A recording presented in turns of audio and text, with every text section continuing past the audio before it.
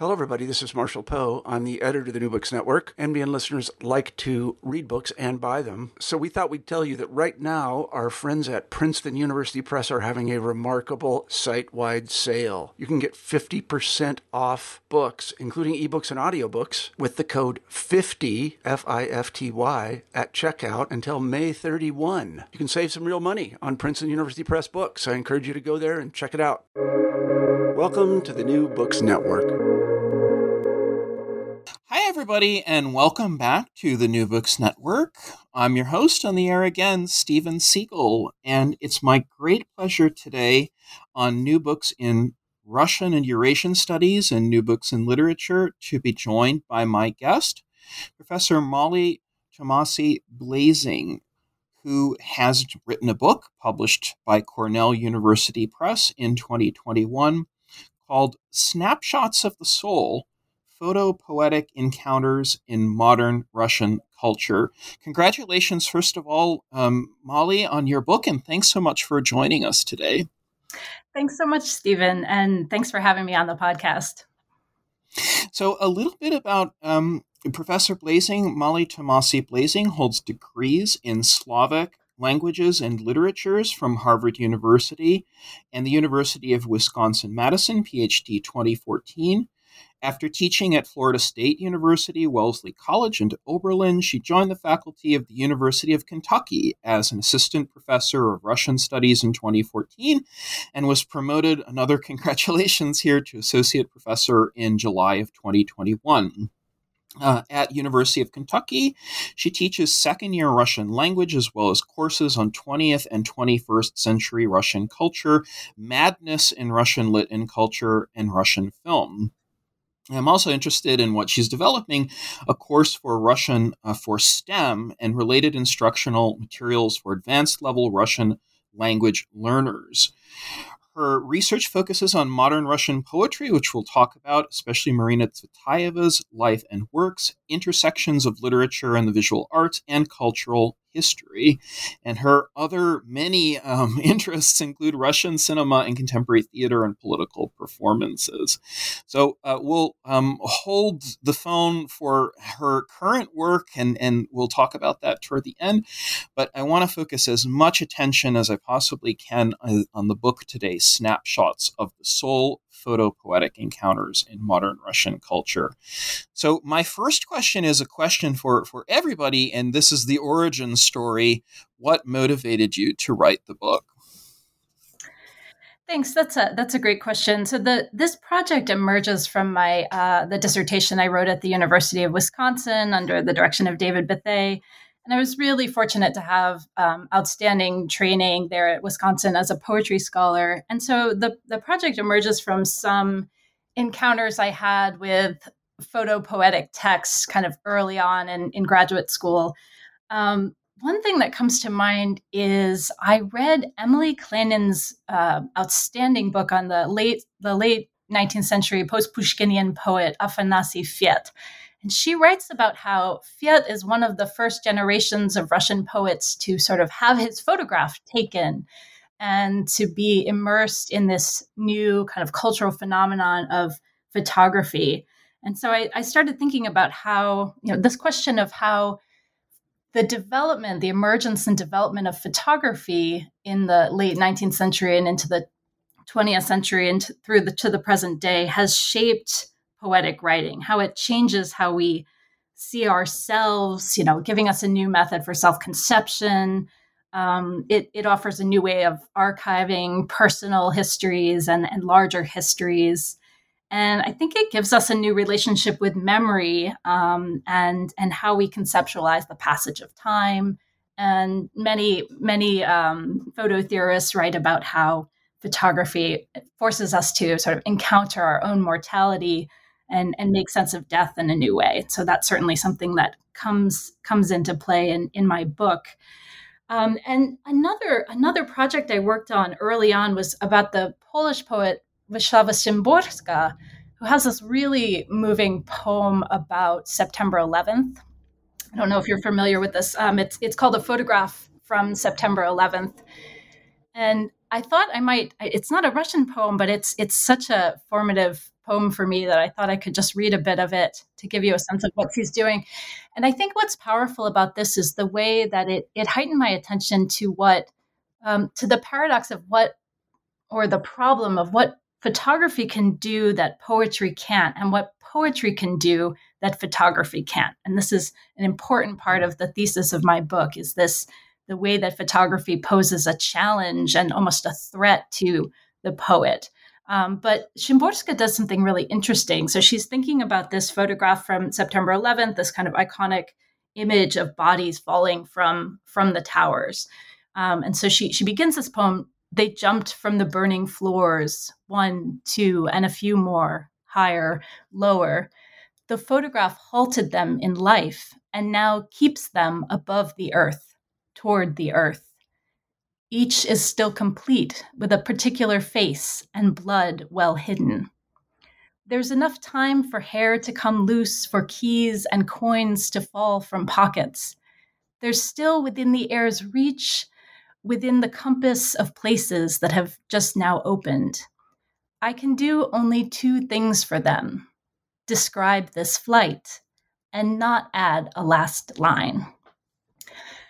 So that closing image, right, where she's saying, what can I as a poet do to meet photography in its the possibility of preserving them, these lives, before the catastrophic end, right? That's what the photograph has done, stilled them in this moment. And so she shows us that she has this opportunity, almost this urge to complete the thought, right? To add that last line, to tell us the story of what happens next, because that's what literature, that's what poetry can do, is offer, that kind of meet that urge for a full narrative story around the image.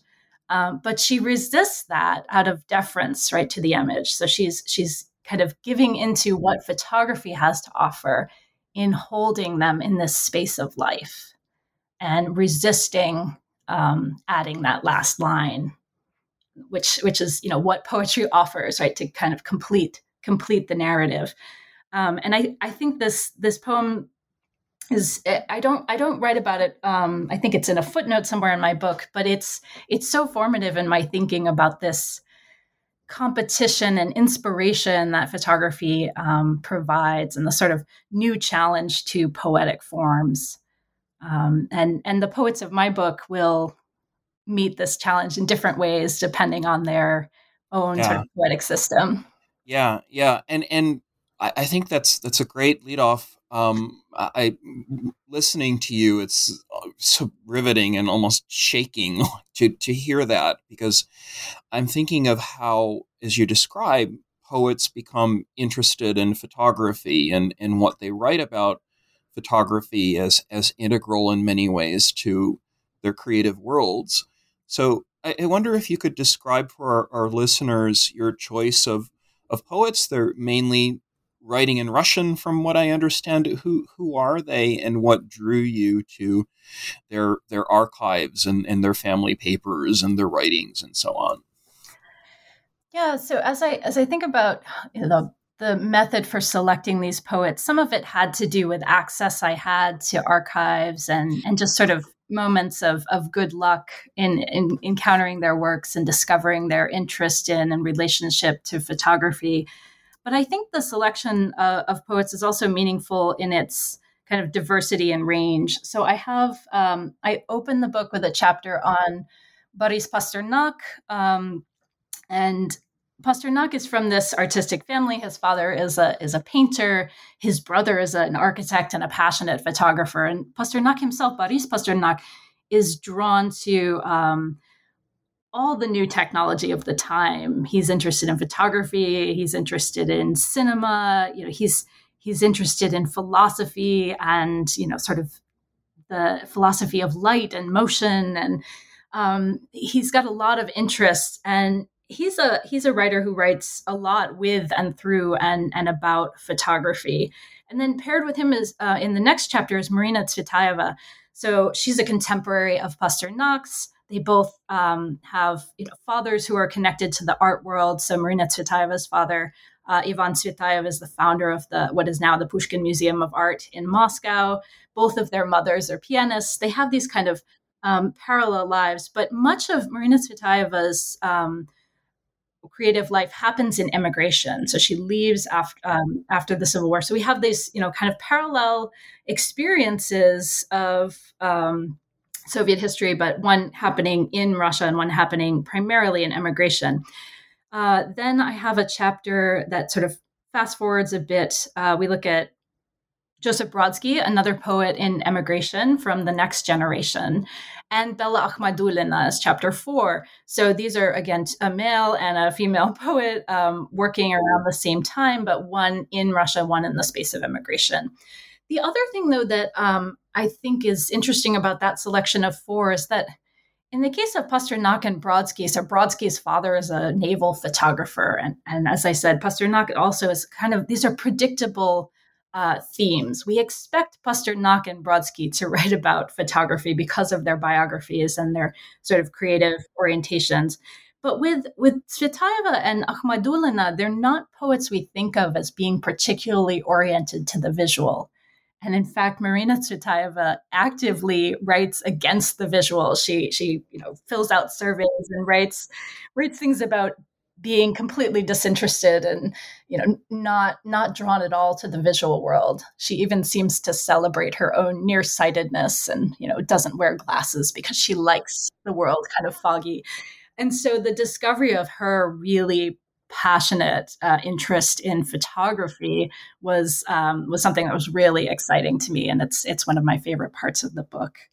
And Akhmadulina also has several poems and writes pretty frequently about photography, even though we think of her as someone exploring kind of the musicality and the performance of sound in her poetry.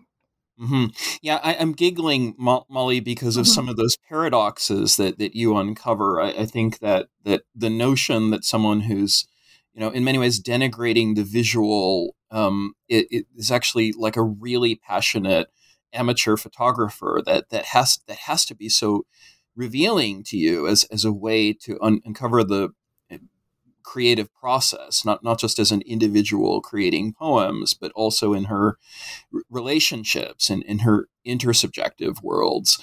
And I wonder if you might talk a little bit about your philosophical arguments. I think this is such a big part of your book. I'm really unfamiliar with ekphrasis, and I wonder if you could describe this and how you come up with this notion of photo-poetic. So what is that for understanding Russian culture, especially the worlds between the visual and the textual?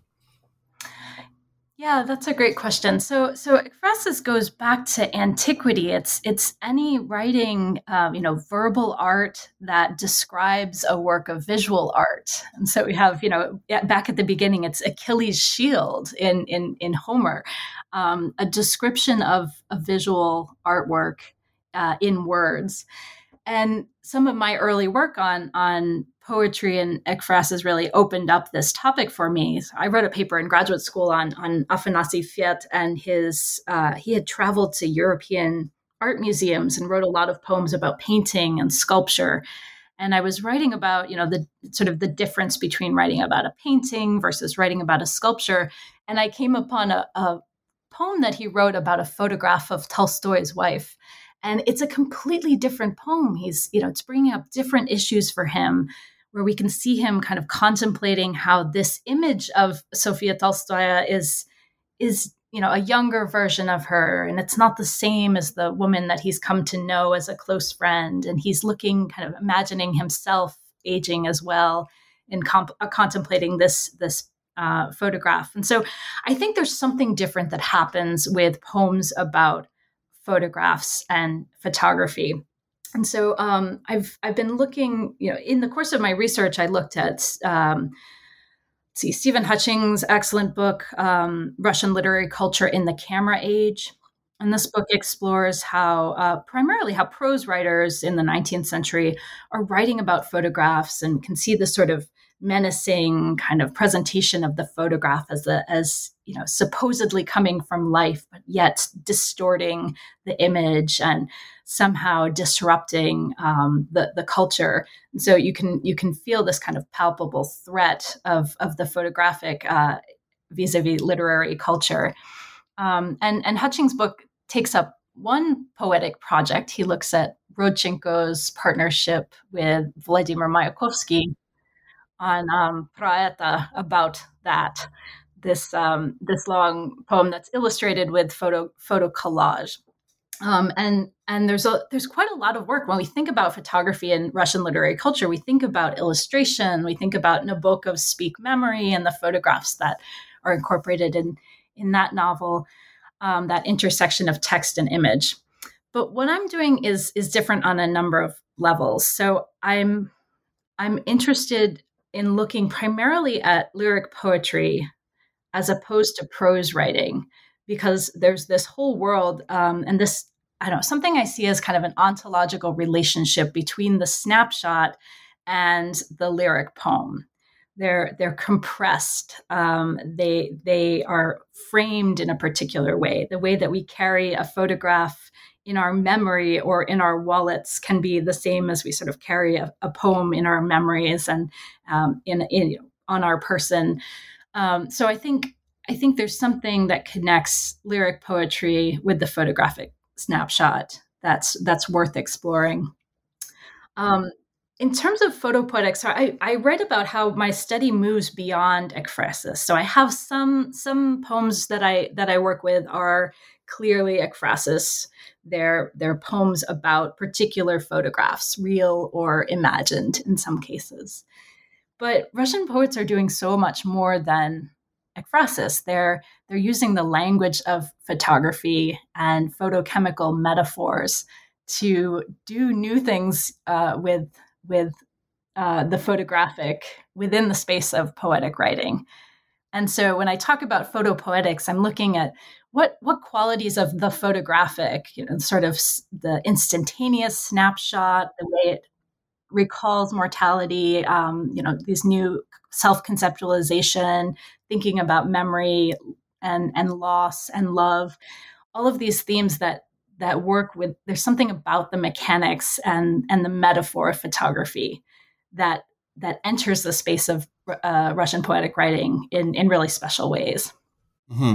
Yeah, I'm drawn to the points that you make in shifting away from realism, let's say, or neorealism, the photography as historical or documentary verisimilitude, as you describe it, more toward, I don't know if I'm making a generalization here, but more toward light and water and the dark room and the workshop and the studio.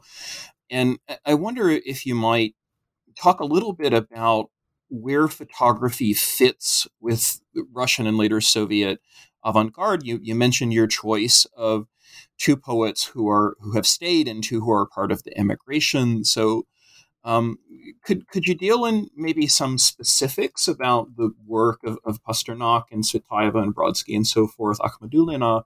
What is it in their poetry that you see as recovering that world beyond documentary recordings of the everyday?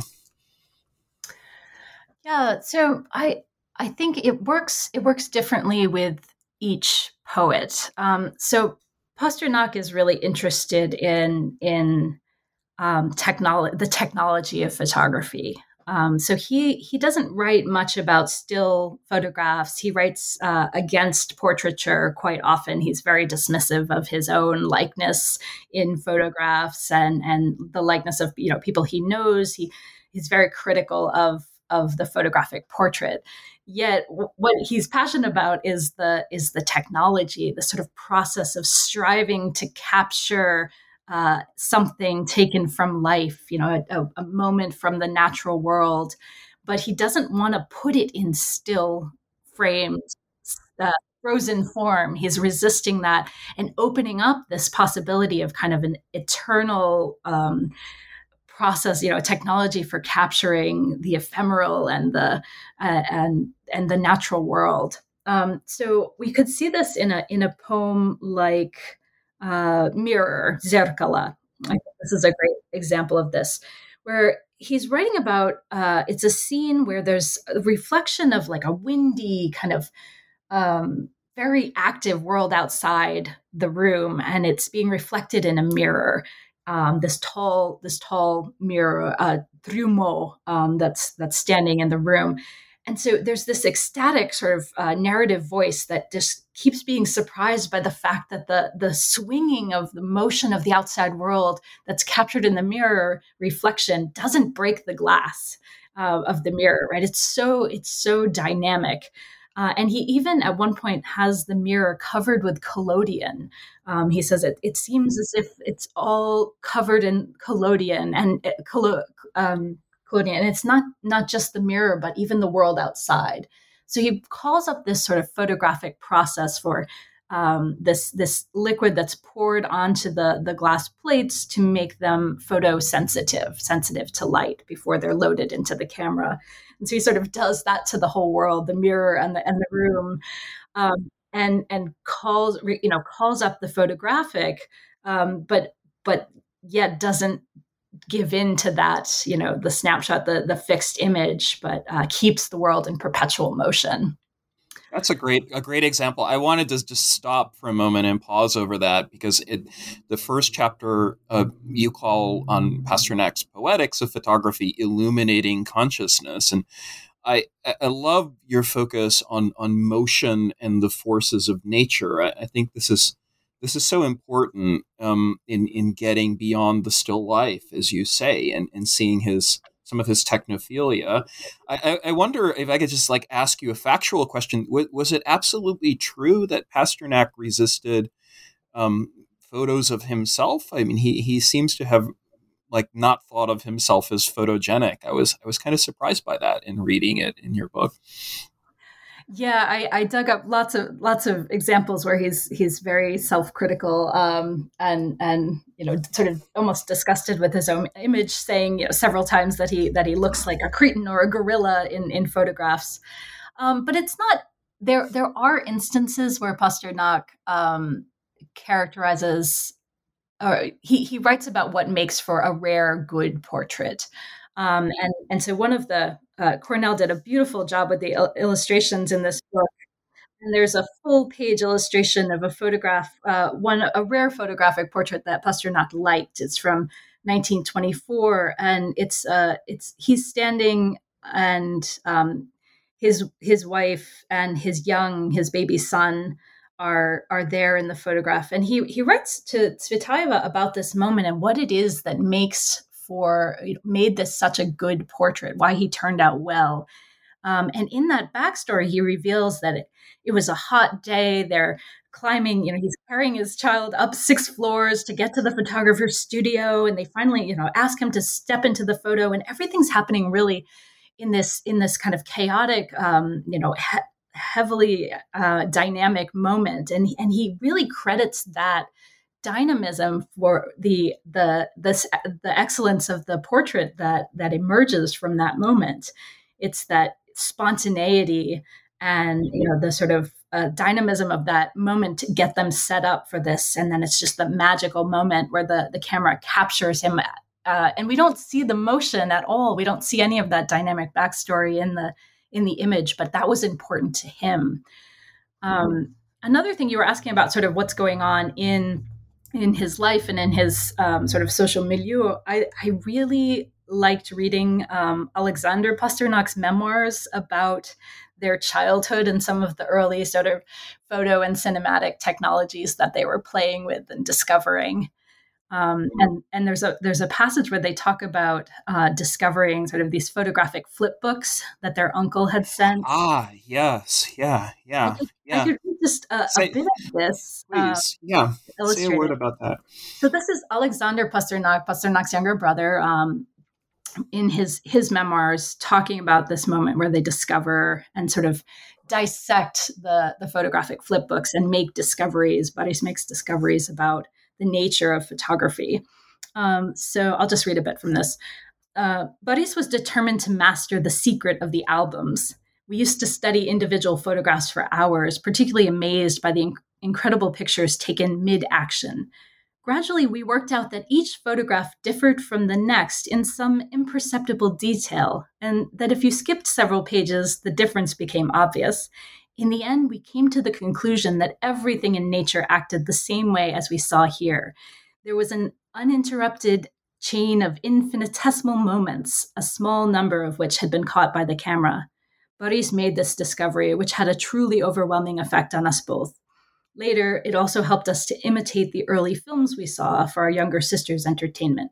We too made those odd, jerky motions that drew us away from the action of nature to its unnatural image on the screen. So there's a lot in this memoir about early film technology, but I love that where they're taking the photographic flip books of horse in motion or soldiers or street scene and dissecting it, kind of deconstructing how photography works to capture only a small portion of the dynamism and sort of beauty of the natural world. And that perfectly encapsulates what Pasternak is doing when he enlists photography or photographic language or metaphor in his poetry. Yeah, and I want to give a quick plug to Cornell, too, for the photographs that were included. The eyes, really, of Pasternak. I mean, the three of them, the family in the photos are just stunning to me to see that. And I hope when people read it, they consider the visuals as well. I want to shift and ask you a couple of questions about time and your understanding of time and loss. And you cover this a lot in your middle chapters. So one of the chapters you have on Tsvetaeva is through the lens of loss. And this is not just lyrics, but also the elegiac form. And Brodsky in talking about memory and time and death. So what were you drawn to in those poems? I think more conventionally of things like Akhmatova and Requiem. But maybe say a little bit about Tsvetaeva and Brodsky. Are they looking back with photography and photopoetics, or is it something else?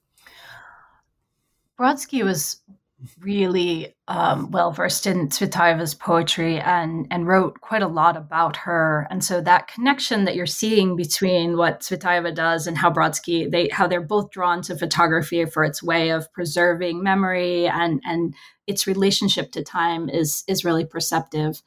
Tsvetaeva's photopoetics are all about using the photographic image as what I call a metaphysical bridge to another world, to another poetic soul, to a person or writer or thinker that she can't access because she's in emigration, or because that person has died, or because she can't access them in the real world.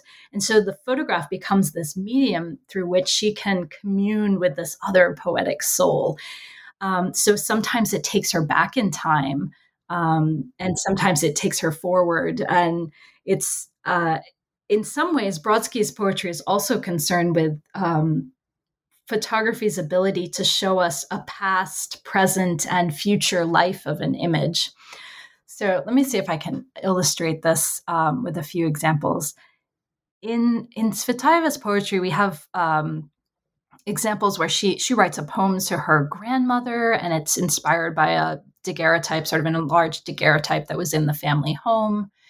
And she's, at the end of that poem, she's sort of wondering if the fiery spirit that she feels within herself is coming from her grandmother. And she kind of poses this question to the grandmother's portrait. So she's trying to connect with some aspect of herself and her ancestor through this photographic image. She also has this wonderful poem called Home, Dom. It's from 1931. So she's in emigration, and it begins. The opening lines are "Из-под нахмуренных бровей дом, будто юности моей день, будто молодость моя меня встречает. Здравствуй я." So in English, this is "out from under scowling brows, a house as if from my youth, a day as if my childhood meets me. Hello, it's me." And what I argue in the book is as this poem unfolds, the key to understanding its structure comes at the end. The final lines are "Девический дагеротип души моей," a girlish daguerreotype of my soul. And other scholars have read this only sort of metaphorically. But what I found was that this poem seems to layer a vision of kind of an imagined image of a childhood home from her past with her own facial features, right? So the scowling brow. Later, there's this raincoat merges with the ivy that's on the building, on the home. There's this layering of facial features with the features of this home in the um, poem, and I see that final line, "Девический daguerreotyp души моей," a girlish daguerreotype of my soul, as giving us the key to understanding the structure of the poem, that it's actually built as if the speaker is looking at a daguerreotype. And daguerreotypes were these highly reflective surfaces. So when you look at a daguerreotype, you're almost always looking at the image that's there, but also your own face kind of layered on it. It becomes sort of, Oliver Wendell Holmes called it a mirror with a memory. Right. Right. Zerkala. Yeah. So my research revealed that Tsvetaeva knew, daguerreotypes were old technology by the time that she's growing up, but they had them in the museum, her father's museum. They had them in the family home. She had held a daguerreotype and knew what it looked like. And so she's layering a memory of the past with her own sort of self-image in its contemporary development. And I think that's such a magical example of photopoetics, right? This isn't about a real photograph, and it's not about taking pictures, but she's using this photographic technology and its aesthetics to build a poem that layers an image of her past with an image of herself in its development. Later, photography becomes a part of her compositional process. So you talked about death and loss and memory and recovery. In 1934, she lost a good friend of hers. It was this young aspiring poet who lived near Paris, not far from where she was living with her family. His name was Nikolai Gronsky. He's a Russian emigre, and he's much younger than Tsvetaeva, but they had this really vibrant friendship. They would go for long walks, and she credits him with teaching her to use a camera early in their friendship. And so we have some letters where she says, "Come, let's go for a walk. We'll talk about Pasternak, and you can teach me to use my camera."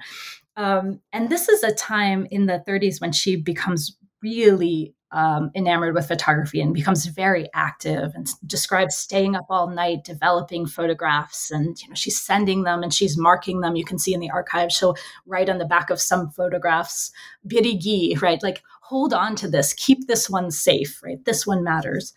And so Gronsky dies in this accident, or it's a possible suicide. We don't really know, in November of 1934. So she had been out of touch with him, but when she learns about his death, she goes to the apartment where he lived a few weeks later. And I think she was probably there with his parents or his father. And she does an interior photographic study of his apartment room. So you see his writing desk, you see a cabinet full of books, you see a bed, there's an icon on the wall. It's an interior photographic study of this place where he lived and everything that he left behind. At the same time, she's writing a poem, an elegy to Gronsky, and she's on this search trying to find some remnant of his soul, of his persona. And what I found in discovering these photographs in the archive in Moscow is that the images that we see in the poem, a very well-known cycle of poems, are coming in many ways directly from these photographs that she took around that time. So the poem opens with an image of his writing desk and his chair, and we see that in the photograph. So my book, in that part of the chapter, makes an argument connecting these images, but also this search, right, in the earthly realm for some aspect, something that remains of his soul. And it doesn't come in the photographs, and she doesn't get it in the poem either.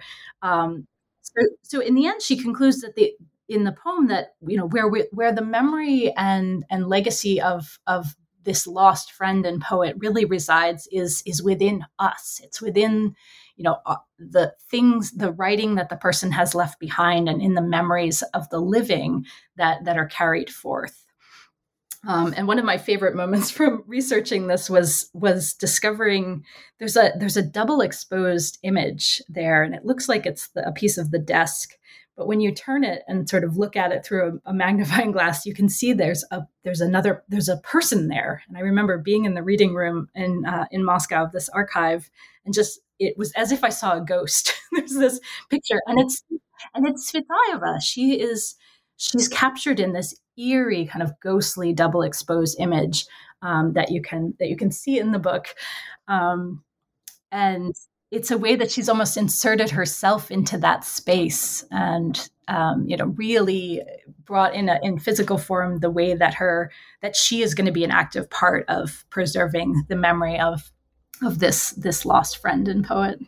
Yeah, I'm interested, Molly, throughout the text and in the overlaps, as you say, in talking about photography as loss or a snapshot or memento mori. It seems in many ways that a lot of the lyric poets that you've chosen are talking to each other. And I think, in some ways, Akhmadulina is talking with Akhmatova and so forth. And I wonder, how you begin to see this in terms of late Soviet culture. And this is more of a question about visual culture and cultural anthropology. A lot of the mistrust or distrust that had existed from the Stalin era toward doctored photography. How does the shift happen later on, let's say, into the world of authenticity? I don't know if that's a bad phrase. I don't think you use it, but I mean, certainly there are a lot of lyric poets who are seeing photography as a way into this жизнь творчество, this sort of life-creating interior world. And I wonder if there comes a point in when they're talking to each other where photography changes shape, or if it gets old, or if it's replaced by something else. How do you see that, especially for Akhmadulina, because she's got a different kind of creative approach to it? Yeah, that's a great question. I would point listeners to some work by Jessica Wernicke. She writes about photo clubs, these like photo krushki that were happening in the post-war period, and this kind of resurgence of interest in photography. So the materials become more widely available and less expensive, and these photo clubs, pop up everywhere, and so people suddenly are embracing photography as this kind of new wave of interest in the photographic, and experimenting with photography, but also just archiving their own sort of families and lives. For Akhmadulina, part of so much of the Shestidesiatniki, right, the writers of the 60s generation, their job is to go back and recover the texts and the memory and the legacies of these poets that were repressed in the Stalinist era. And I think the way that Akhmadulina approaches this through the photographic is really interesting. So she has a poem that's clearly ekphrastic work, right? She's writing about a photograph of Akhmatova and describing it, and really giving shape to Akhmatova's past, and she becomes this Akhmadulina becomes this almost time traveler, where she knows that's a great description. Yeah, sorry. Yeah, and she knows what's coming next. So she looks at there's an essay she writes about a photograph of some people at a picnic in 1913, and she knows that World War I is coming and everything is going to change, and she feels this need to somehow tell them, right, to telegraph back into the past, that to let them know, or maybe she shouldn't let them know, right? This is her sort of dilemma when she looks at old photographs of the past, wanting to somehow intervene and change the outcome. And I think for me, the most fascinating part of her experiment with photopoetics is the poem that she writes about a photograph of Marina Tsvetaeva that seems to be taken in. It was taken in Yelabuga right before Tsvetaeva commits suicide. But my research uncovered there really isn't an actual photograph that she's referring to. There are things that seem to remind us of her description, but she writes about, the poet is on a porch, someone else's home. She brings Tsvetaeva to life in photographic form, but it's purely coming from her imagination. And I think calling on the photograph to sort of give some authenticity to this narrative allows her, by the end of the poem, to kind of recast the story of Tsvetaeva not only as a tragedy, but as something that we can, carry into the future and see in a different way, not only as a tragedy, but to kind of celebrate her the poetry that has lived on. And so to construct from her imagination a photograph of Tsvetaeva in her final days becomes this powerful tool for kind of recasting the narrative of what we should remember about Tsvetaeva's life. Not only those final moments, right, but so much that she brought to the world of Russian poetry that Akhmadulina and her generation are able to access and kind of recover in that late Soviet period. Yeah, it's one of my chapter favorites. In your chapter 4, you have this chapter called "Poetic Mothers" in the photo frame, and it really is a Herculean task that Akhmadulina takes upon herself. She's trying to reconstruct, as you say, all of these unstable biographies and histories and the histories of the great poetesses of the 20th century, Akhmatova and Tsvetaeva. I think this is such an important part of your book in writing about photography and photopoetics. And I did want to ask you a question about the others that you then moved to toward the end of the book. So you moved to the contemporary scene, and I'm thinking of Bitov, who recently died in 2018, but you feature in your last chapter Arkady Dragomoshenko and Andrei Sensenkov. And could you say a little bit about their works and how they're reconstituting photography, maybe even beyond the analog to the digital world? Yeah, so things get very complicated in this kind of contemporary period. These are two poets who are themselves photographers and poets, and they're doing experiments with poetry and photography that move us even further from things that are recognizable in the previous periods. So I want to talk a bit about Andrei Sensenkov. This is a fabulous, really fantastic figure. He's a doctor. He's a obstetrician. He's interested in visual technologies that sort of take us out of this world and create new narratives. And so there's an interview he gives where he talks about ultrasound and how it's one of the photos that you include. I saw that. Yeah. Mm-hmm. Ultrasound is sort of giving us access to information about bodies and stories. And he has this urge sort of as a creative figure to sometimes want to rewrite these narratives. But as a photographer, his photographs, and you can see this in the book, some examples, they're not recognizable as things from this world. They're almost like he's taking us into these kind of microscopic, distorted places. You see like drops of water and other worlds that are constructed through his photographs. And it's a bit hard to explain without some images. And then his poetry about photography tends to be these small, these miniature cycles of poems written in blank verse. And one of my favorite examples is he discovered a set of photographs by the New York photographer John Glassy.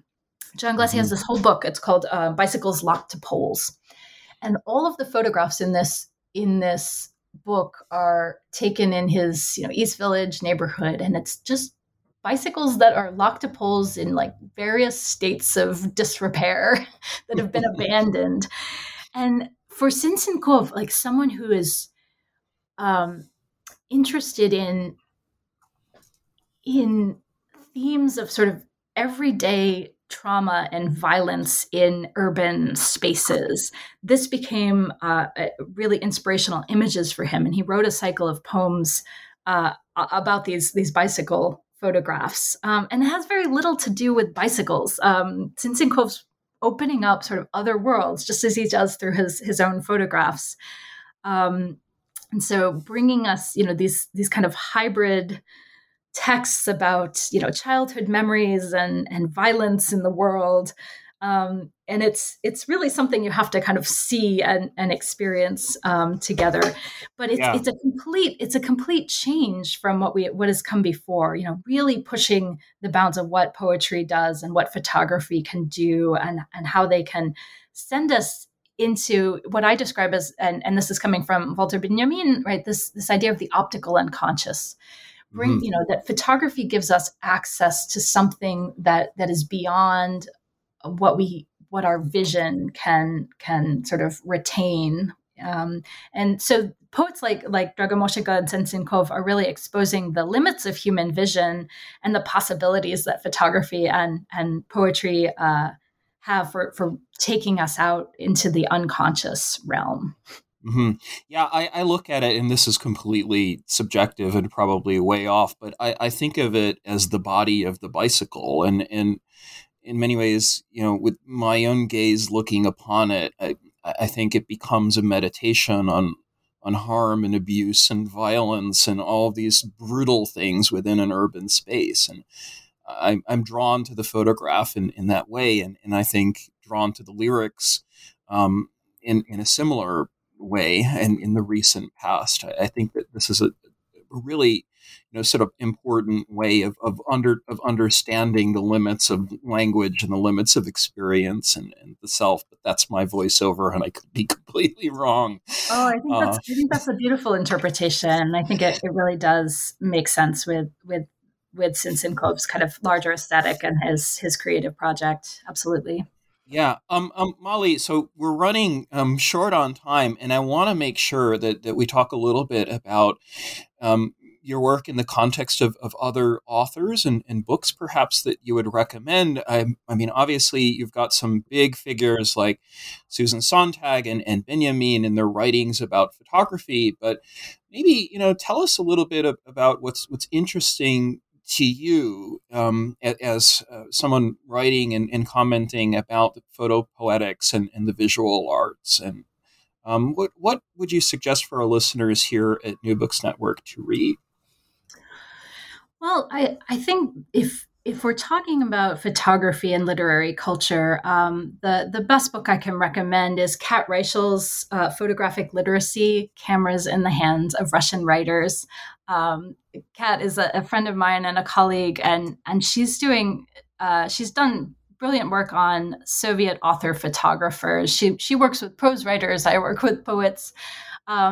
But this book, Photographic Literacy, came out from Cornell in 2018, and I highly recommend it. It's a really astute study of these are writers, prose writers from Tolstoy, Ilya Ehrenburg, Ilfi Petrov, and even Solzhenitsyn and Vladimir Nabokov in her conclusion, and looking at how the photographic practice of these photojournalists or these writer, author, photographers shapes the literary landscape in the Soviet period. And it's a tremendous book. Mm-hmm. Mm-hmm. Thank you for that. And in terms of your sources, I guess for others who are listening to this, who are interested in Russian literature and in culture, I know you managed to go to a lot of archives and through a lot of papers for these writers. Could you just say maybe a couple of words about that? I know this must have been a huge challenge through COVID to finish a book, but in terms of what you might recommend for others to research in this field. Sure. Fortunately, most of the archival work that I did happened well before COVID. This is a project that I started in grad school and I've been working on for over a decade. So COVID really coincided with finishing it up and going through proofs and that sort of thing. I really admire the Beinecke Library has the Brodsky Archive, the American Brodsky Archive, and I had a wonderful experience there. Mm-hmm.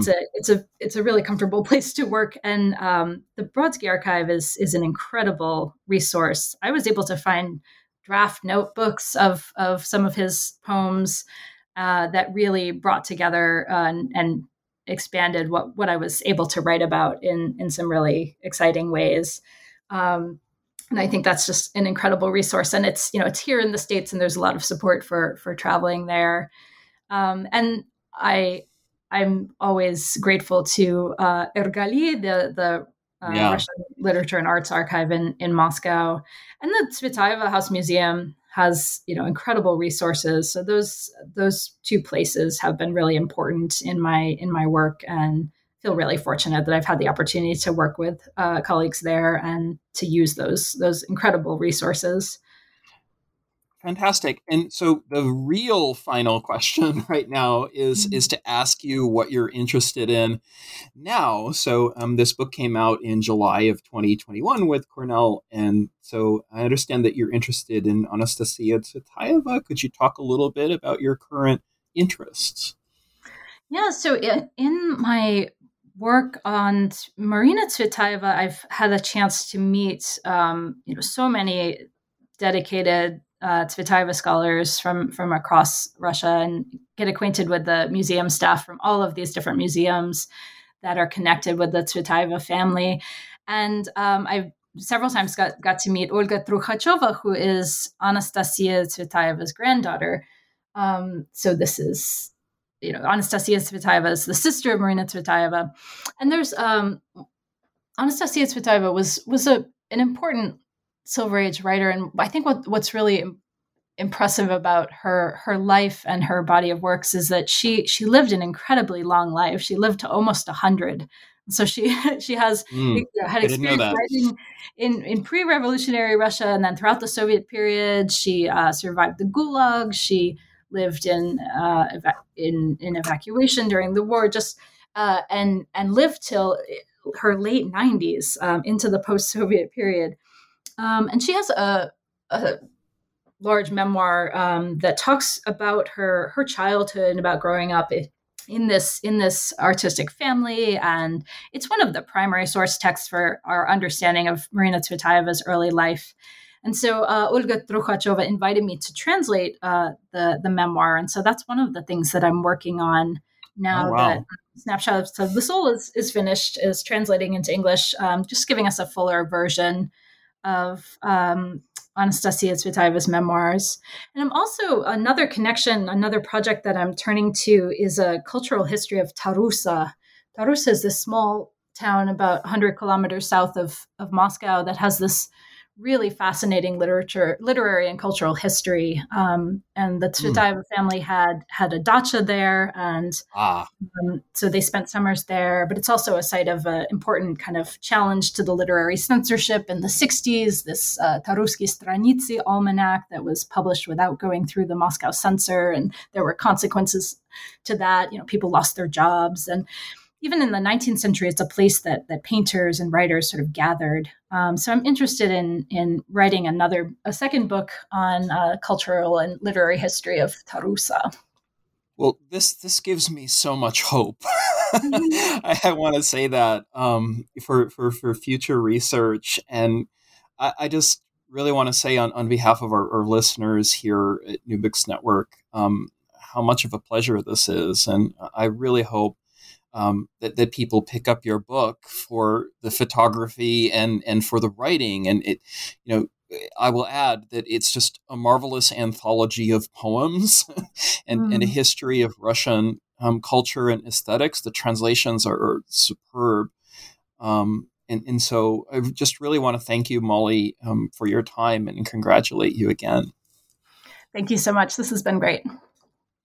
So we've been talking here at New Books Network with Professor Molly Thomasy Blasing. She is the author of Snapshots of the Soul, Photo-Poetic Encounters in Modern Russian Culture, published by Cornell University Press in 2021.